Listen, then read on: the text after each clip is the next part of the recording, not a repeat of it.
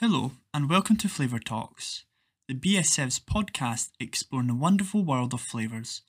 Listen in to learn more about the people who make the food you eat taste great.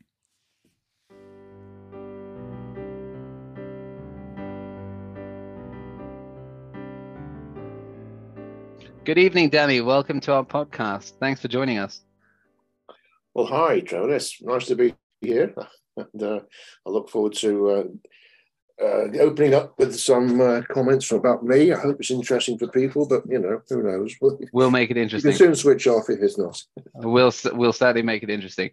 So as we like to start these podcasts, it would be quite good if you could give us kind of a rundown of not necessarily who you've been, where you've been, what you've done yet, but how would you introduce yourself now?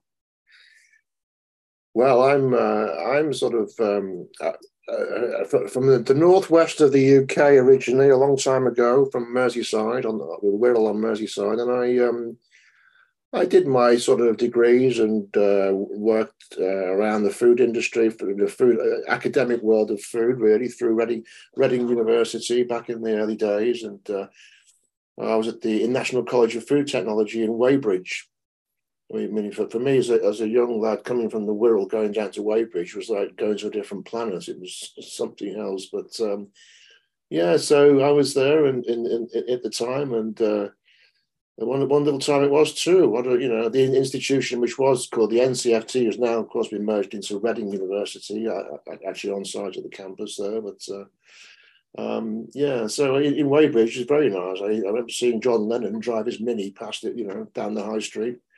Oh my God, cool. That ages me, doesn't it, a bit? Yeah, but so I kind of generally from there, going back to my childhood, really, I suppose, I had a real interest in flavour and food, but, mainly because there wasn't a spice to be seen in the house. My mother didn't know what spices and herbs were, God bless her, but my brother and I used to go into the kitchen cupboards and try and start making cocktails out of whatever was in there.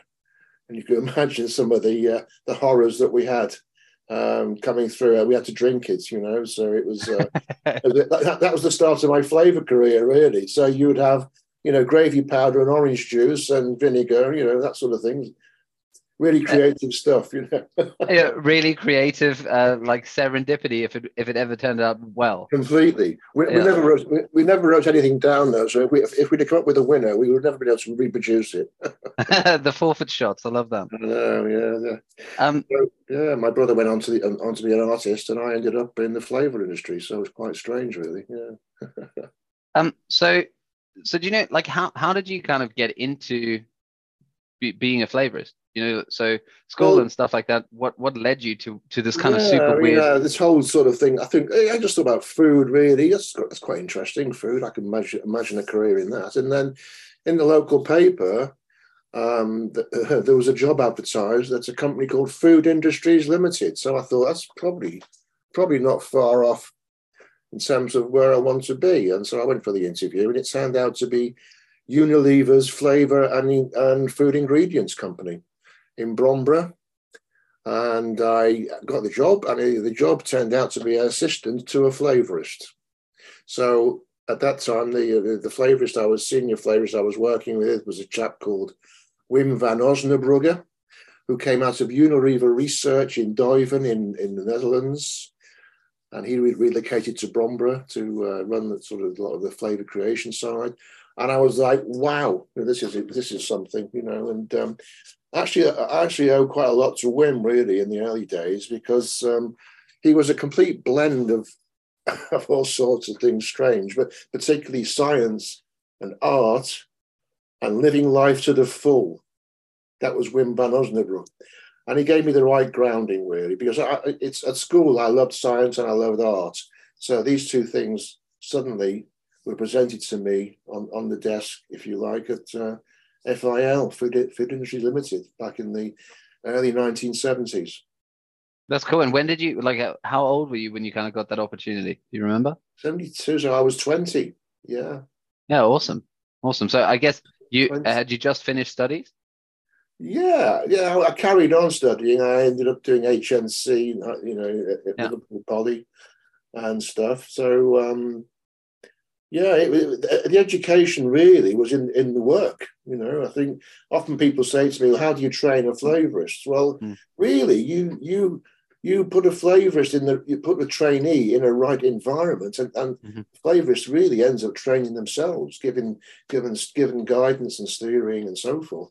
To sit people down and say this is how you make a banana flavor is not how you train a flavorist.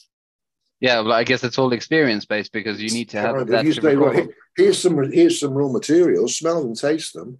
Which ones are like banana to you, and put something together, and you develop it like this. This is why I haven't yet seen the flavorist training textbook. Really, there are plenty out there, of course. I think John Wright has done some nice work in terms of this as an approach. To text to refer to, and of course going back way beyond that, we had the wonderful Mr. Stefan Arctander with his tremendous, incredible piece of work that he did. But this was reference rather than how to make, but it was still a daily excursion into Arctander, which I found was completely and utterly enthralling and fascinating.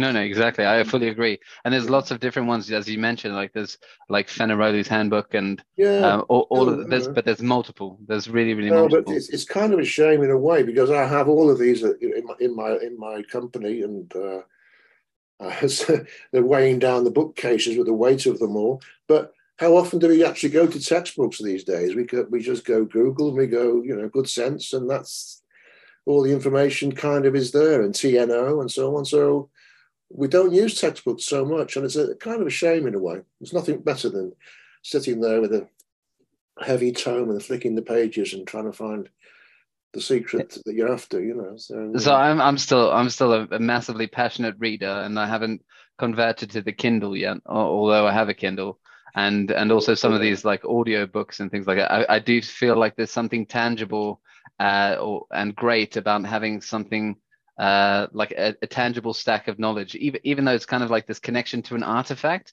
You're connecting to something that is like a body of knowledge. It's quite cool.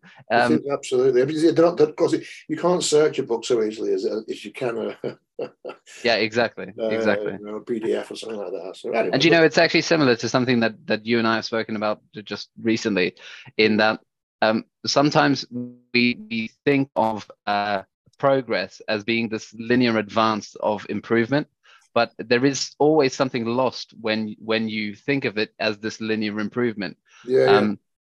Like from thinking about this the increased functionality of being able to search through something based on like semantic strings, or so like a text search through a book. An electronic version of a book is not ever really going to be exactly the same as sitting through a textbook.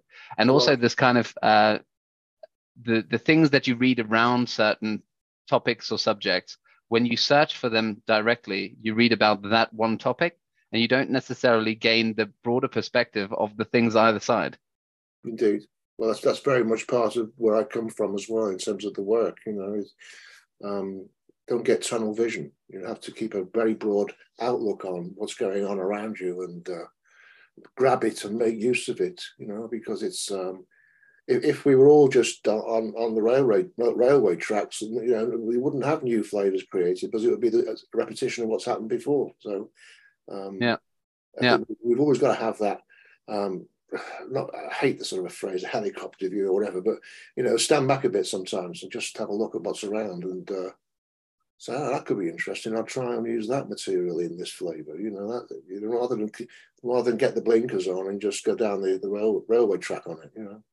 Yeah, exactly. And also thinking about, because otherwise we would have like one pineapple flavor, one strawberry flavor, one chocolate flavor, in reality, life is not like that. Life is actually built on variation, and that's actually what piques our interest a bit. So that's super good. I wanted to jump back into like another thing that you were talking about before. So in terms of your I guess progression through the industry and how you've gone, you've really touched on like loads of different elements of the industry in general, and fulfilled lots of different roles. Most commonly, I guess, as a creative flavorist. But could you explain to people, from your point of view, What do you see as being a creative flavorist? What is that job? Yeah, that's $64,000, isn't it? Really, and I really think it's a case of certainly, you've got to have a sort of a single-minded vision, approach to the whole thing. And as I said already, be aware of what's around you. I think that we have accidents all the time in all businesses in all ways, but certainly in the flavor industry, accidents are so important. I mean, that's why you get better as a flavorist the more you're doing it, because you've had more accidents. That's what I would say. Yeah. For me, one of the best experiences which really kicked and sparked me into life was this. Somebody in the lab one day this is back in the 70s now going back.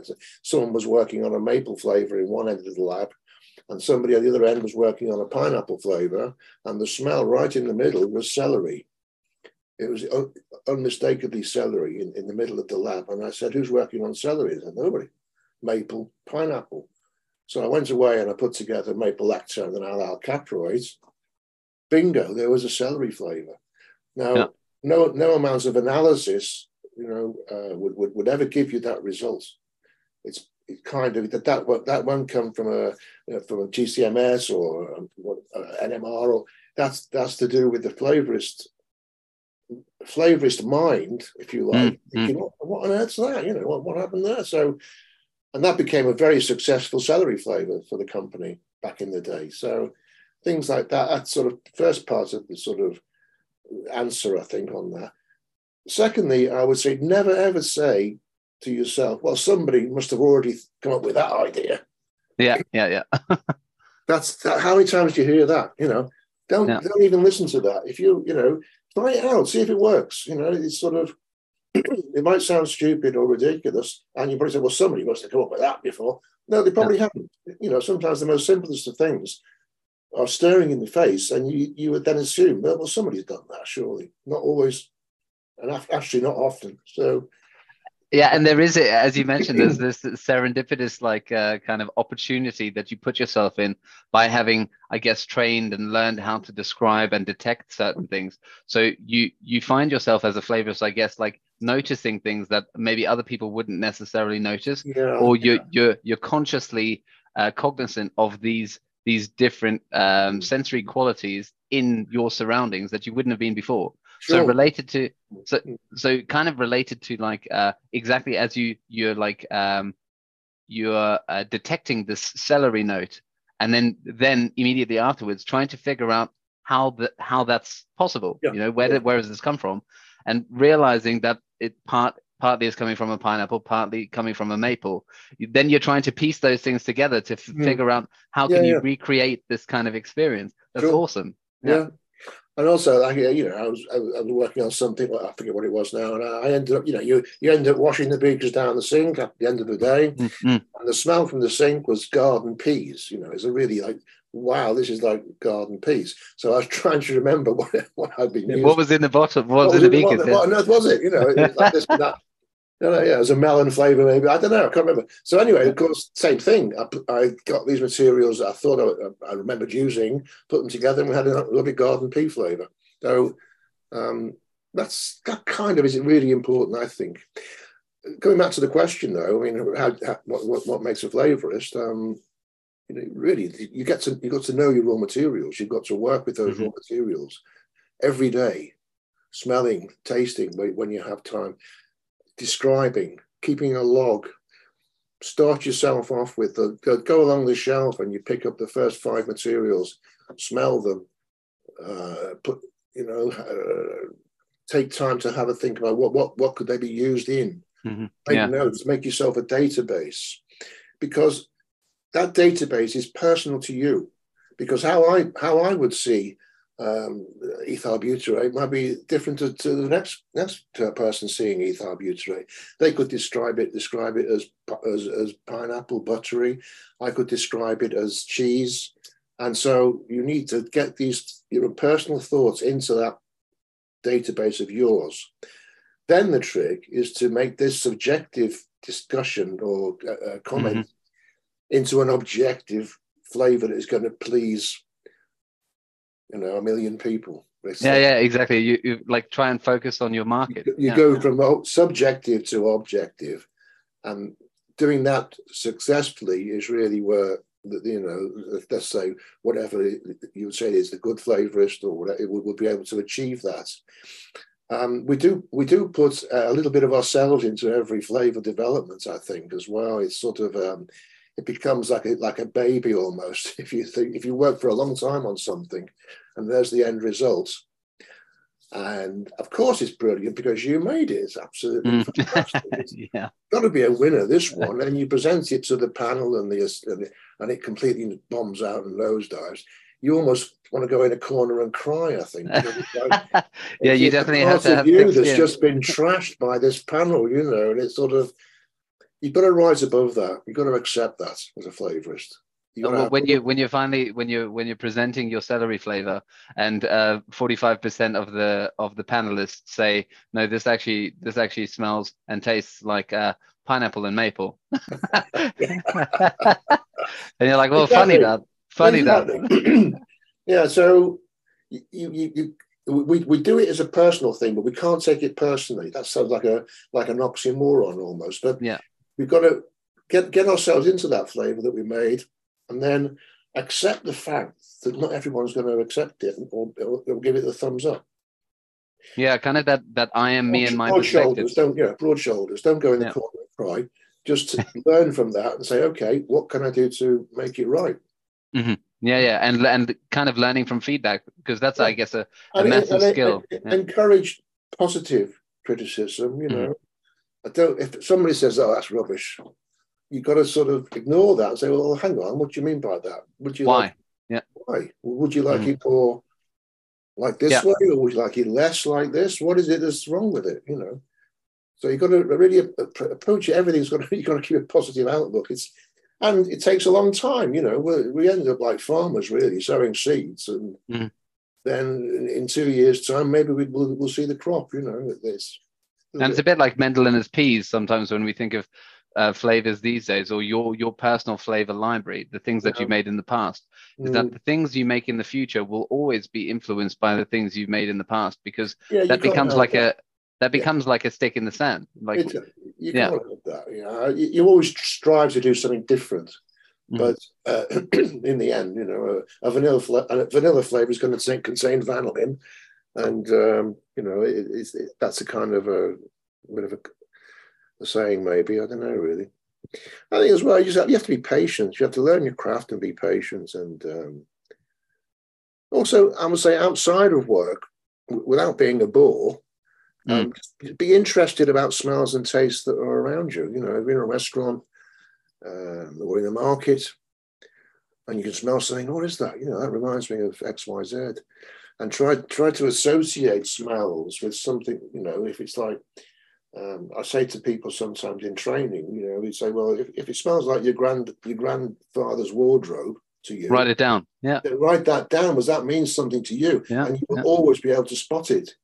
Yeah, and it will give you the same emotional connection to that. Exactly. So to that particular, you get the flavor language generated within yourself, which means something to you. Of course, in a panel situation, you say, "Well, it's like my grandfather's wardrobe." And look, blimey, So, yeah, and if only you could take them back to those experiences. Yeah, exactly. I bring the wardrobe in tomorrow. You never smell it. Yeah, I always notice that, like, when I'm using like my own personal database of like sensory descriptors and things, I have loads of like personal experience that connects me to things. No, you have to do that, Yeah. Your grandfather's wardrobe. I had my great grandmother's downstairs bathroom for what was it, linolol acetate. Really? And I don't know why, but it was like, it must have been like some kind of like perfume or fragrance that they used. It'd be lavender, probably. It were more like bergamot. It was like that strange bergamot thing. Yeah. But amazing. Yeah, it was really, really cool. So I think one of the big points that we've spoken about so far, and that's super important, especially for people just starting out in the industry or starting out as a career of flavorist, is that you need to really write up everything, but you also need to record your personal records of things, because an experience becomes kind of nailed down. Write everything down, everything. Even today, Of course, computer is everything now within the world, but I still have a lab book which I write everything down every day, with a date and a reference. I know what it is. So it's a development book, and there's a certain coding which we use as a development book. So I go to that. If that sample is in the lab with the development code, I know exactly which page it's on and where it is in the book. So yeah, write everything down. Yeah. And something that can be found later on, because I guess we're both aware of this as well. Some things that happen serendipitously they're amazing, because they kind of like bring the job to life. But equally, they can be the most frustrating thing ever if you can recall a particularly great experience or flavor that you've created, but can't find the formulation again. Exactly. And then you're creating blank. And don't write on bits of scrap paper. Yeah, or like what my first trainer and mentor, Danny Kine, was always mentioning, like the back of the fag packet thing. You're writing things on whatever piece of paper you can find, but how can you ever find that piece of paper again? You don't. You have a lab book. That's it. Yeah. Or if you don't like to write, I had a young guy who didn't want to write anything down. He was a youngster who uses a computer for everything. So yeah. Well, but whatever works for you, I guess. Yeah. So some people are, I guess, more comfortable with those kinds of things, and as we spoke about, as tools advance. I'm a traditionalist, I suppose. Pen and paper. Well, it's good to write, because I think you express yourself in actually using handwriting sometimes, which you can't do on a keyboard. And then it's a way of protecting your own personal IP. In my case, because my handwriting's so terrible. Have a go. See if you can read my descriptive. I know. You should be a doctor. I was going to go back to kind of your time with Vim. And maybe where you went, like progress-wise with your career, because you've worked for a number of big flavor houses, but I guess also small flavor houses, and then get to kind of where you are now and where you've been for a number of years. Well, I was a Bromber for a few years in my early days, and Wim was great because he was he was a one-off, really. He was a unique guy. But we had the early days. We had gas chromatography next door with Howard Preston and Pat Mitchell. She was called, and it was no mass spec. So she would be running the GC, and I would be with my nose stuck on the end of this GC with the copper tube coming out the side of the GC. At sort of 250 degrees. So I was always end up going home with blisters all on my nose, from smelling this damn thing. And of course, she would write on the chromatogram what the comments were. So then we had to go and try and figure out from the lab, from my raw material collection, what were we smelling. So the nose was the MS in a way. So it really was a steep learning curve on the characteristics of materials, whereas you'll be getting this flavor coming off and I think, oh, it smells like leather, sort of leathery smell. Right, what have we got that's leathery? Then you go to the shelf and you think, no, it's not that. It could be that. Yeah, it was really wonderful and challenging times, really, And it's a cool opportunity as well, because it gives you like the opportunity to separate those things. So just for I guess some people that are listening that maybe are thinking about this, how it works in a temporal setting, is that GCMS and GCMS is like a gas chromatography, mass spectrometry, but the MS part of that only came about later. So as you're talking about now, sometimes we're talking often about GCO and this gas chromatography olfactometry as a separate port, but also as an advance. And whereas in fact that happened beforehand. That was before MS. That was our identification tool. I mean, the quantitation as well was quite hysterical. There was a chart recorder, a paper chart recorder, and they had to cut out the peaks with scissors and weigh them. Yeah, that's mental. I remember that. To get the amount. Okay. Yeah. So to me, that I always found very interesting how that was like a speedy approach to do that, because I guess you could always integrate the equation of the line to get the area beneath it. But Yeah. all of those kinds of things is like maybe that was it's advanced and faster to do that now because you have like This scientific is before calculators. integrators. This Yeah. was the plot chart recorder. So yeah, then integrators came along, and that was wow, this is the future. So Yeah. Yeah, and you've kind of been able to plot all of these things along. You've kind of been on the journey. You've been on that quite starting really. Yeah. So yeah, I don't know if I would have thought Howard Preston's no longer with us, but he was one of the pioneers really in this, genius, awesome. And so I was there, and then linked with Unilever, of course. Then we had links with Colworth House, and I spent some time going down to Colworth, working on strawberry and raspberry. Those times were amazing because it was also, I was on the sort of longer term R&D, so we had months to work on a flavour. It's kind of now the industry has hours to work on a flavour.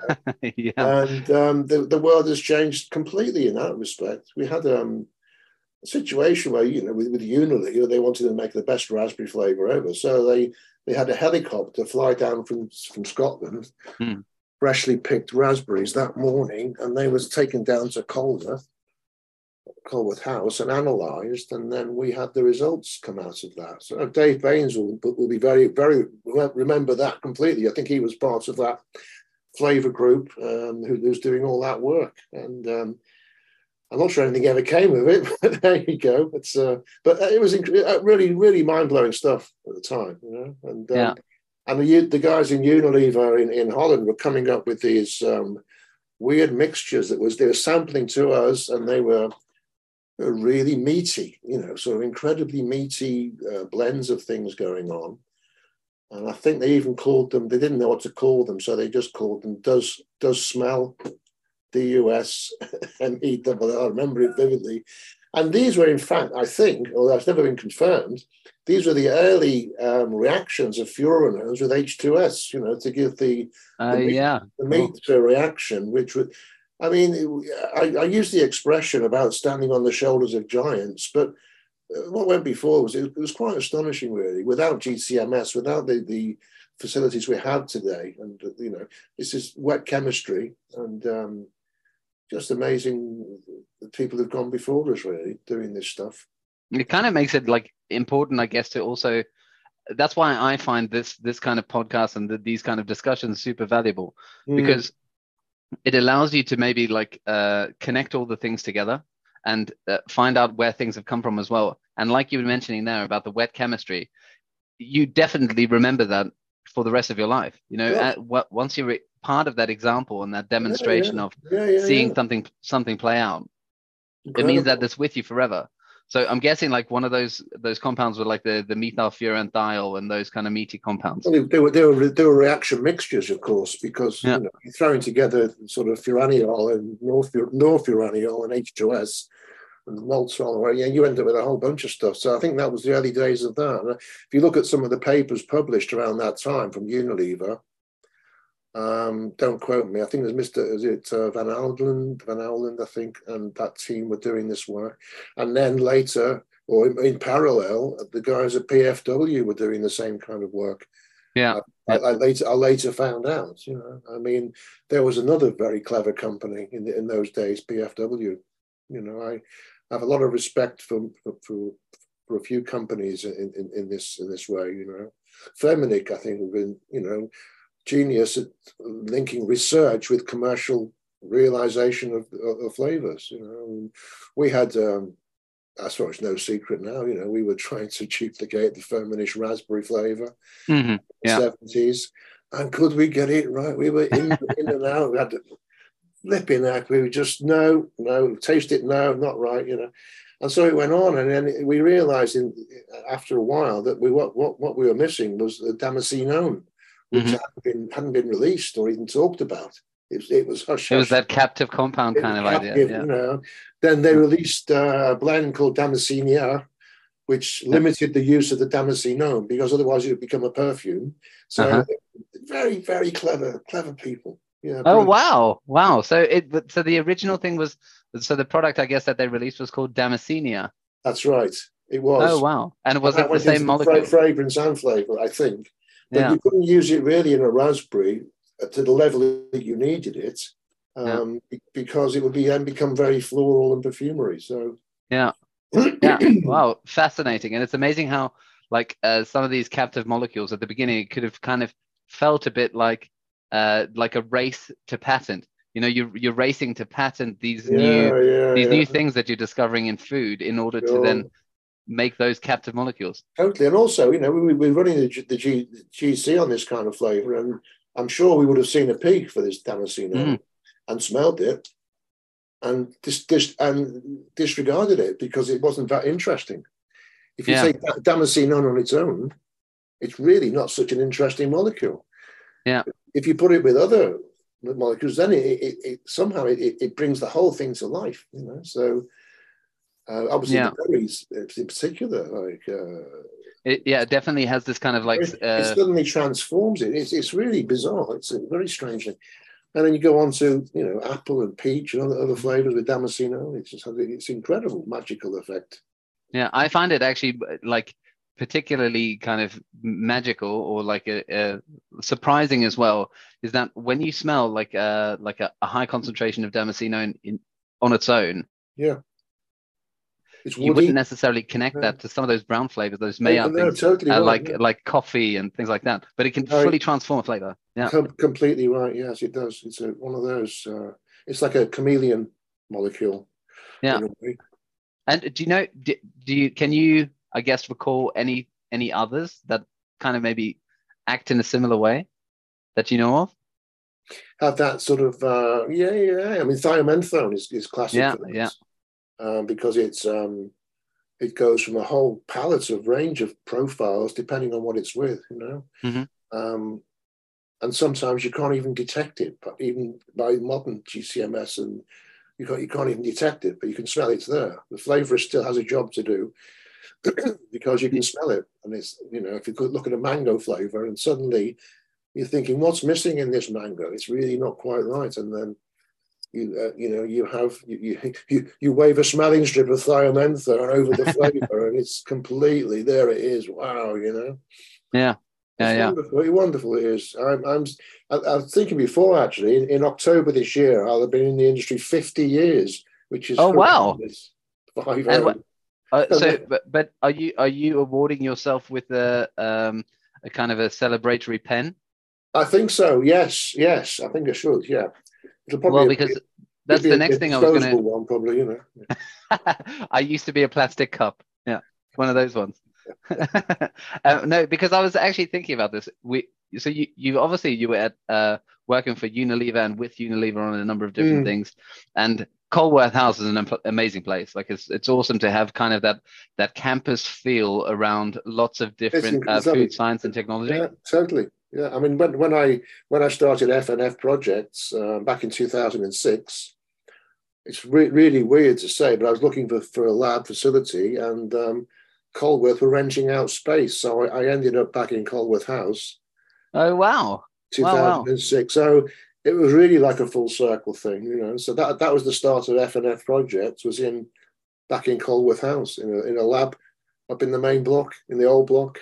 Yeah, yeah, very cool. So, okay, so FNF projects is like a big thing that I do want to like talk to you about more, like how you got onto it and all of that. But Yeah, before we get there, some of your other experience in terms of working for big flavor houses. I know yeah. that you worked for Fruiterom for a number of years, but did you work for others before that? Yes, I really from FIL. I had this chap called Mike Tyrrell Oh who yeah, I've worked heard in of that guy. Unilever. You've heard of him, yeah?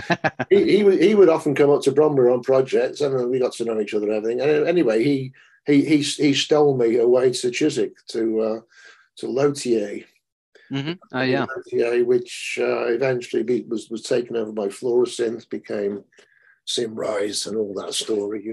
But I yeah. had a few good years in Chiswick, and that was interesting times, with and I ended up from there actually going out to Indonesia to work on the Kretek tobacco work back in Oh the yeah, cool. very, I think it might have been about 1979 or 80. Yeah, it was just whoa, it's And incredible. was that before the advent of the hunters list? Yes, yeah, yeah, Yeah, yeah, yeah. You could they put anything in it. It was just yeah. it was a massive challenge. We didn't really clinch any significant commercial result from it, but it's what an experience it was for me. It was incredible. Yeah. The first And test. one of Yes. the other things I was going to ask you is, do you know, having worked and known Mike Tyrrell for so long, do you feel like there will ever be a day in your life that you will appreciate his company?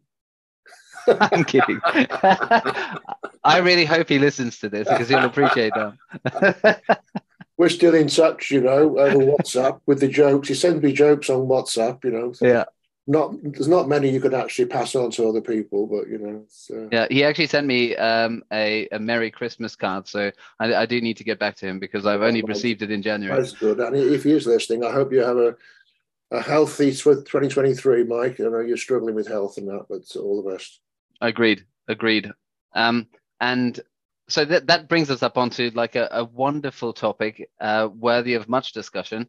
Before we get onto, I guess, F&F projects, is that you've definitely had some involvement for a long time in the BSF, and I'm chatting to my fellow past president. Yeah, absolutely. Yeah, I mean, from in the Lotier days in Chiswick, then it was Mike, who was very much at the start of the BSF, got me over and we went to the meetings and so forth, and I then took on the duties on the committee, on the council, and so on, and ended up as president by default. It was because the then vice president stood down, so there was no.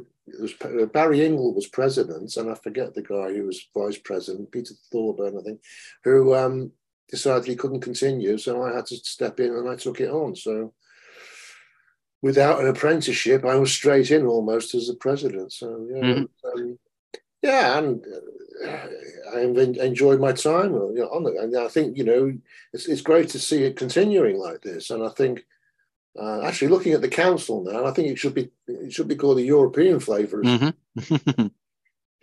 Society of Flavours. I think it's I don't know. There's nothing in the Constitution which says everybody has to be British. So not at all. And equally, I feel like it might be. You know? Yeah, and it might be in a way a kind of a disservice to our membership, who's clearly global, and even having the European Society of Flavourists might be an artificial limitation, because we've even got members on the council that are based in the US, and obviously looking to expand our reach a bit more, and a reach in terms of like how to offer value and engagement opportunities to people within the industry. And I hope that this kind of continues long after me, long after lots of people on the council now. But like as you're obviously aware as well, you saw me first rock up to my first council meeting as I was going to say bright-eyed, bushy-tailed, but I was probably just meek and mild, because that's my raison d'etre. And kind of seen how things have developed. So it's pretty cool. What I'm always super interested in is what was it like in those early days, like chatting outside the Burlington Bertie after a lecture, and how can we kind of get more of that going? Yeah, it's a shame in a way, because you're right. We had the Savile Row Scientific Society Lecture Theatre, where most of the meetings were held, and across the road was the Burlington Bertie pub. So, in fact, most of the meetings were held in the pub, to be honest, which is not something to look back on with particular pride, I suppose. But at least it was fun. I think that there was never any confidentialities given away. Obviously, the industry we work in is very confidential, and the BSF was a strange beast, because you had all these competitors all standing in the same room talking to each other, and a lot of overseas people at the time didn't understand how that worked, because how can you keep secrets and confidentiality and everything else? Well, we did. We just enjoyed talking about the industry in general, and you can help each other out with supplies of raw materials. Have you tried this person? And it was a great time, really.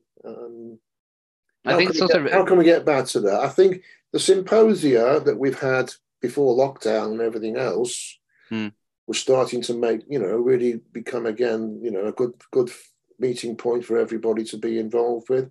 I think the online thing has been brilliant during the whole pandemic and everything else.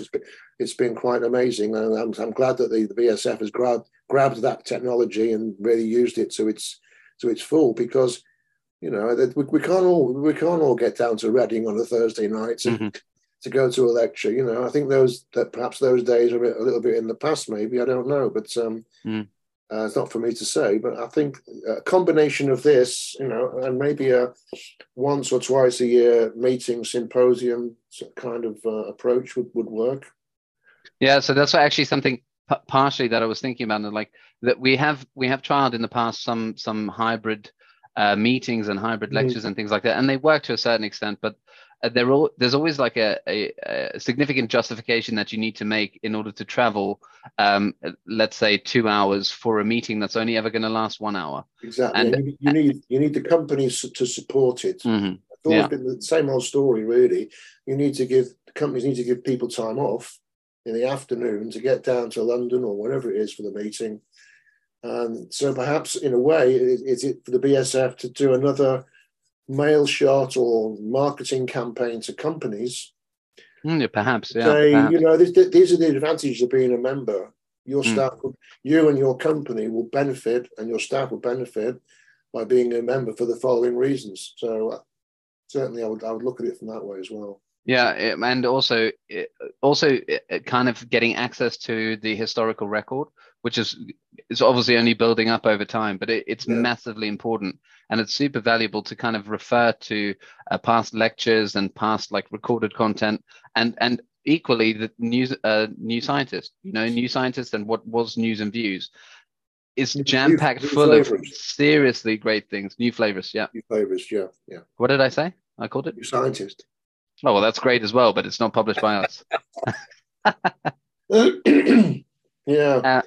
So that was where, I mean, I did a few years at Lotier in Chiswick, and then Givaudan came to me and said, "Would you want to work?" This was Kevin Freeman at the time. He said, "You want to work for us?" So yeah, I thought, well, it's one of those. I think flavors do move around. Not every few months, but every few years or so, I think. There's a reason to do that. I think you need to freshen things up and see a different point of view on things.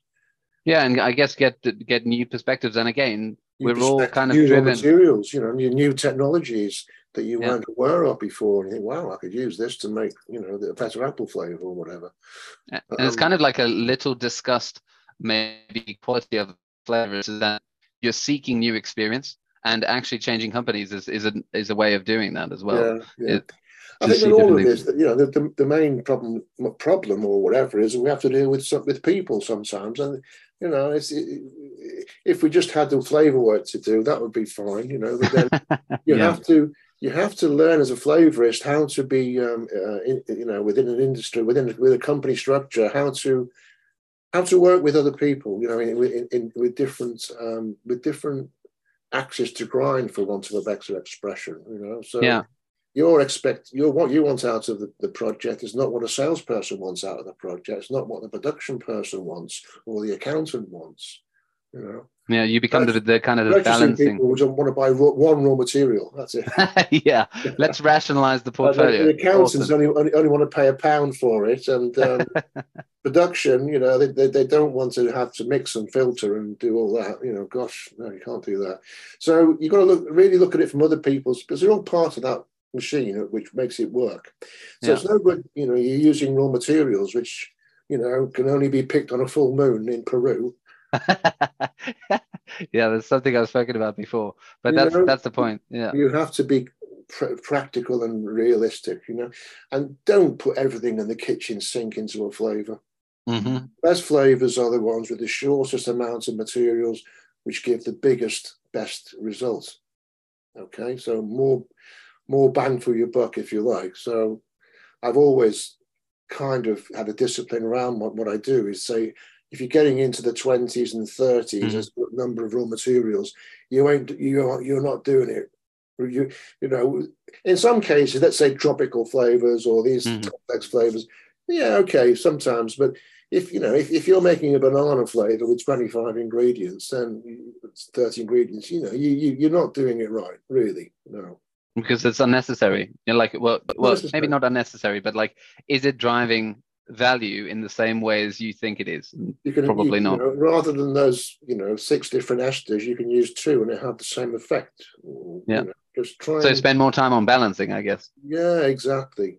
It's not impressive. It doesn't impress anybody. You say, look at this flavor I've made, and it's sort of 50 ingredients. And yeah, with like everyone's 15 different intermediates. No, they're not. They're going to go, what have you done there? So, yeah. Keep it simple. Keep it simple, stupid. The problem with that is, of course, it becomes very easy to duplicate, or easier to duplicate. So we can always throw a few curveballs into the flavor. Reaction flavors are always very good as a smoke screen for analysis. So one of the things I wanted, sugars tend to mess up analysis as well, that kind of thing. But I wonder, do you know when we've spoken about a few things now that kind of aim me towards this, but were you ever involved in kind of like a flavor trek? So it's some field trip or a trip to a specific growing region or something? I know Givaudan did this, flying over the Amazon on a hot air balloon or something. They did it with picking flowers. I know. No, I didn't get that gig. Have you? No, I was actually thinking about it as a way of making like personal interaction achievable for a lot of people in the industry now. So for the BSF to maybe organize like a field trip or something like that. I think that'd be a great idea. I think that'd be a super idea, and I would certainly personally get involved, in that and take part in something like that. Something actually I suggested. Sorry, me. That's what it's about. Some years ago, and it kind of never got through. But I thought, well, if even to go to citrus production in Spain or something like that would be really helpful for people learning about what's involved, and I would totally support that as an idea. I think that's great. Yeah, especially in terms of like the citrus story in particular, because it's like the complexity, but knowing about the background story really gives you the opportunity to kind of highlight the selling potential of a new flavor. So when you're making a new orange flavor, being able to tell the backstory of where that came from, how it exists, why it exists, is amazing. Yeah, totally. Even not so far, you've got lavender fields in Hitchin where they have essential oil processing and so forth, I think. But so I think, definitely that would be a great thing to do. And also we could make it, I guess, a bit of like a series of things that people can sign on to, this one or that one, I think that would be a good opportunity for people to kind of get involved and also get that like interpersonal relationship again, because if you're going away for at least a few days, then it makes the trip worthwhile and it's easier to justify. You make social connections as well and everything else, which is what we're all about. This industry is really about personal connections between people.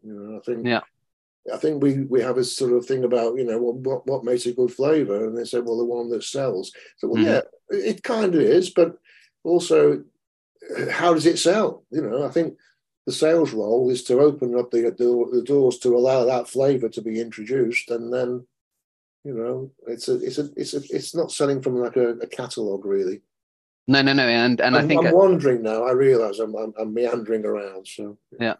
Oh no, so am I. But that's the whole point of this. I think it's about adventure, because that's one of the things that I like to think about as well. Is that I've often found, not only personally, but also from other people's perspectives and experience, that the minute the flavorist is able to get involved and have a relationship with a customer, that's the point at which the story starts to be told, because you're making this flavor for them, but you're making it based on your interpretation of the questions they've asked, of what you want to deliver. This was very much part of my life as a flavorist, I'll be honest. I spent a lot of time traveling as a flavorist, technical support, whatever, to the local people, out to Asia, Far East, and yes, I had a lot of days on aeroplanes and traveling in that, and also in the US. And yeah, I spent more time away than at home at one point. So,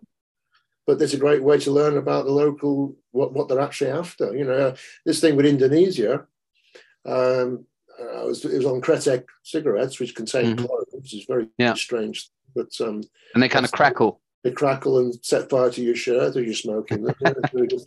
And they had this word called gurih, which is like the Indonesian local word, which means tasty. And you can't, I tried to figure out by presenting certain flavor materials to these guys, is this gurih? No. Is this gurih? No. They couldn't really give me a feeling. It just means very tasty. We don't really have that word in the West. Yeah. For them, in Indonesia, it really means something with food.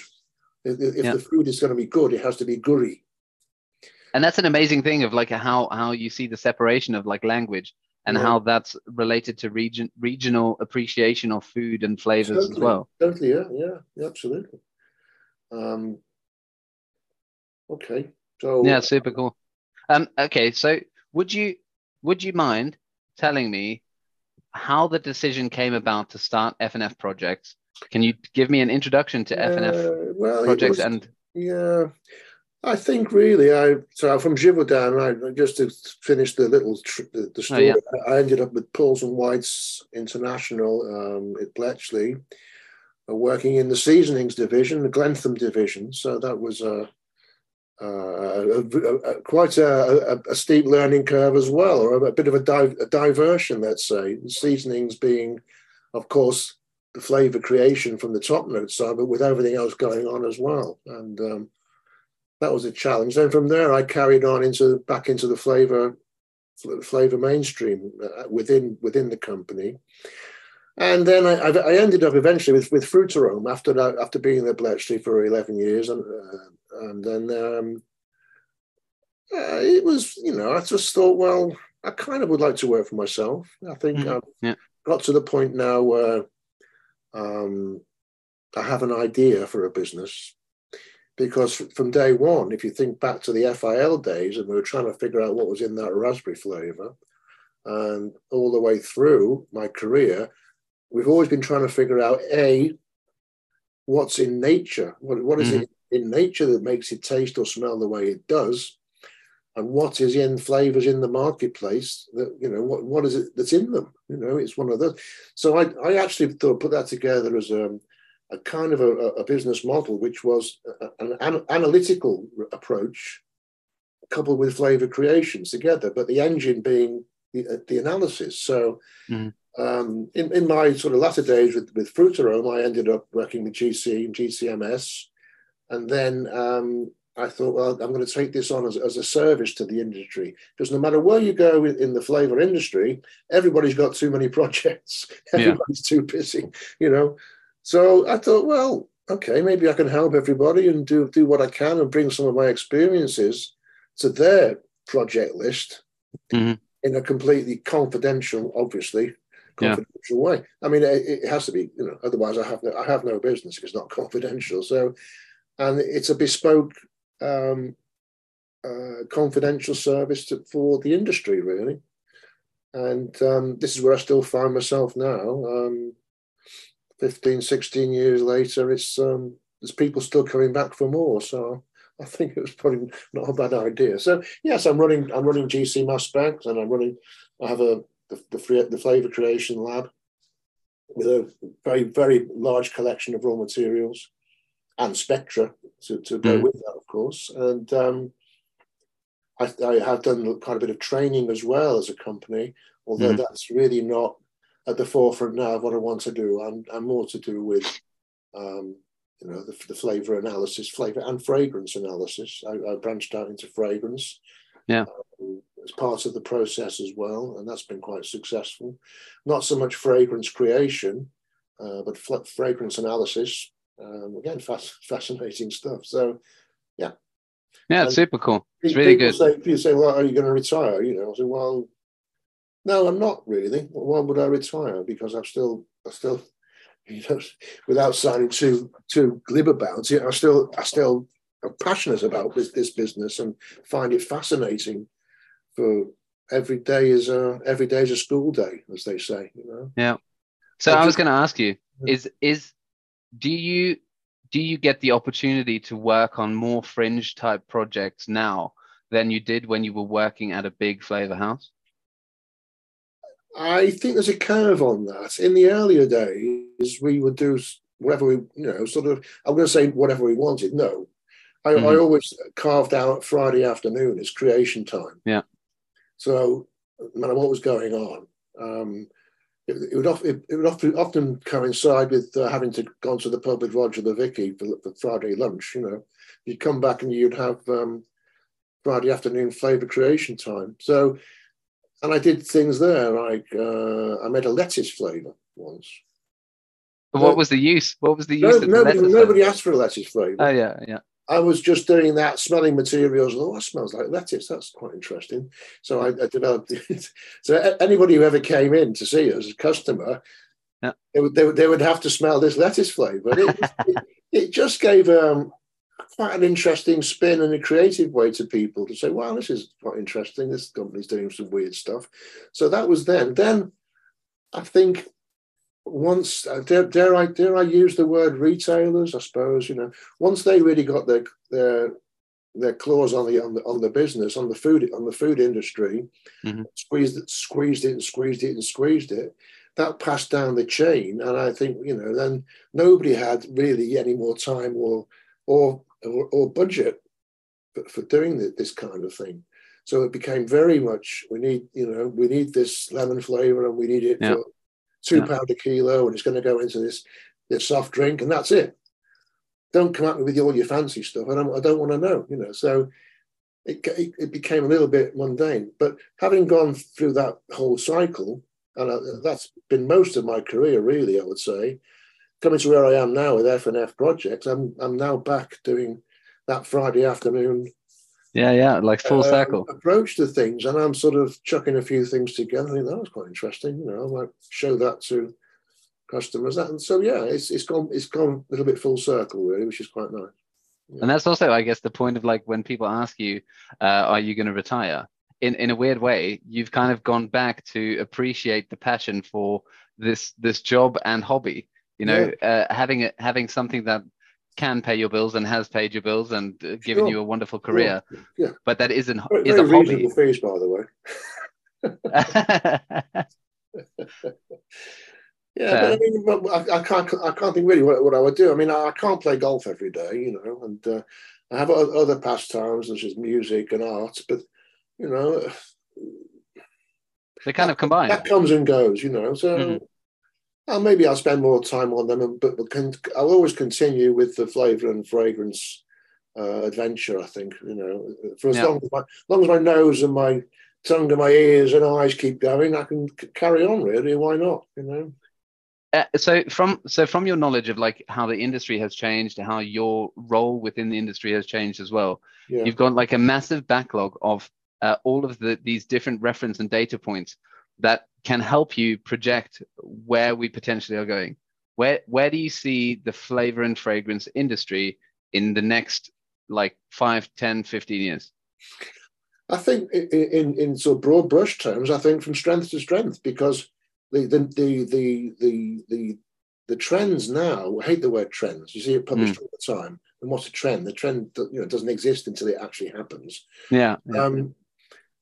But I think really what we're looking at now with the marketplace, we're looking at plant-based foods, we're looking at vegan foods, we're looking at no low alcohol, we're looking at no sugar, low sugar.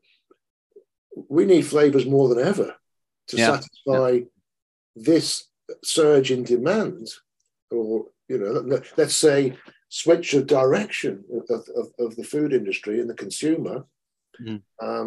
We often say it would go full circle. We always used to say, oh, here we go again. They want natural flavors.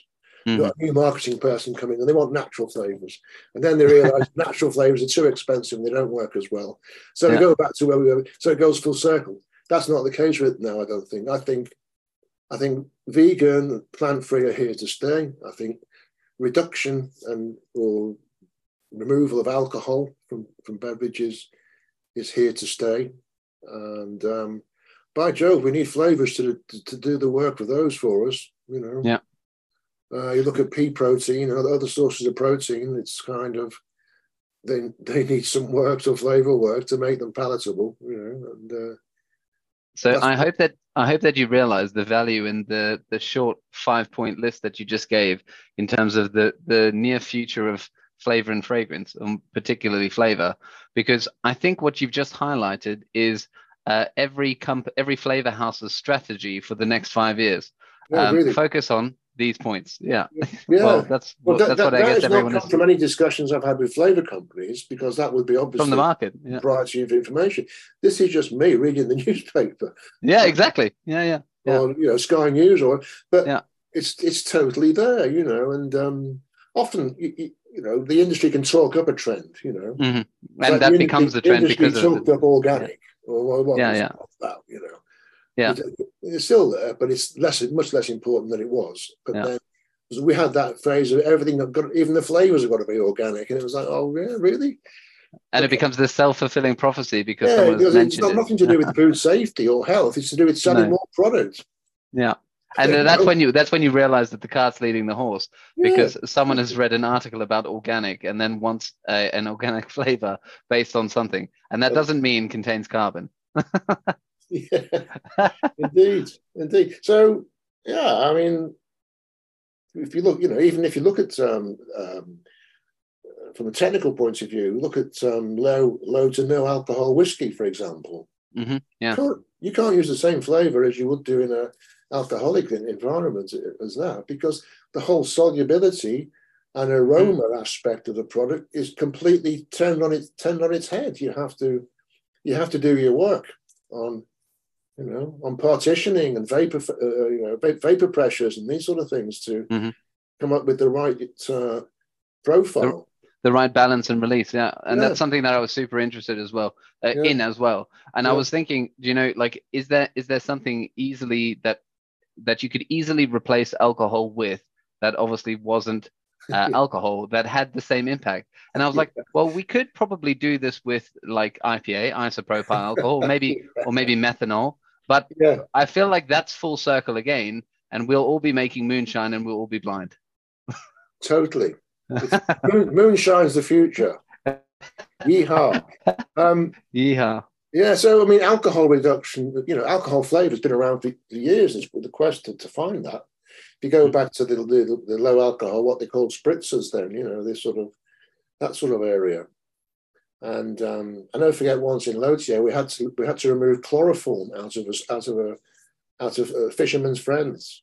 Oh my God, I love that. So that's kind of like that classic question of like, what does this smell like? Chloroform. Exactly.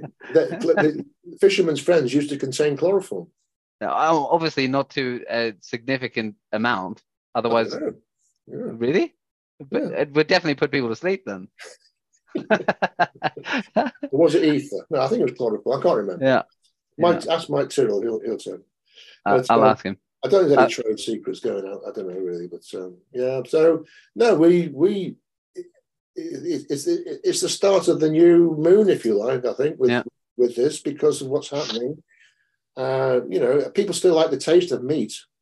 Yeah, they don't like the idea of killing animals to get that taste. But if you look at a nice sort of sausage in your breakfast, vegetarian vegan sausage, still got to really have that nice porky, savoury character to it. Yeah, and it's amazing how those things happen, because we have this kind of, I guess this is not standard of identity, but we have this inbuilt standard of identity of things that you've maybe tasted in the past, and now your philosophical leanings or moral leanings start to shift as a society, and that's why these other markets start to grow. The same as the organic fruit and veg, the same as like a natural versus artificial, and sometimes those moralistic leanings that people have or feel they have can become a misconception. Like what you mentioned before about a natural flavor versus its artificial corollary isn't actually different necessarily, or better or worse for your health. Totally. So it kind of becomes a misnomer. Some of the most dangerous things we know of are natural. So let's not go down that route, Look at mycotoxins and this kind of thing. And coronavirus. deadly coronavirus.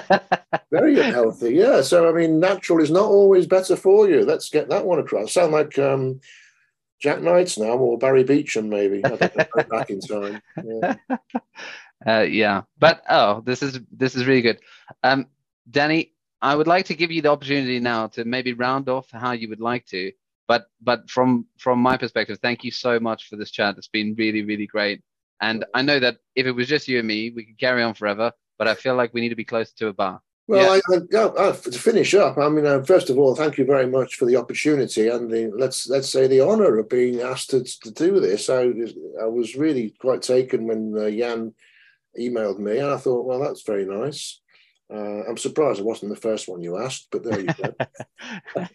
The only point was that you weren't sitting directly next to me, otherwise you would have been. You saved the best to the end, you see.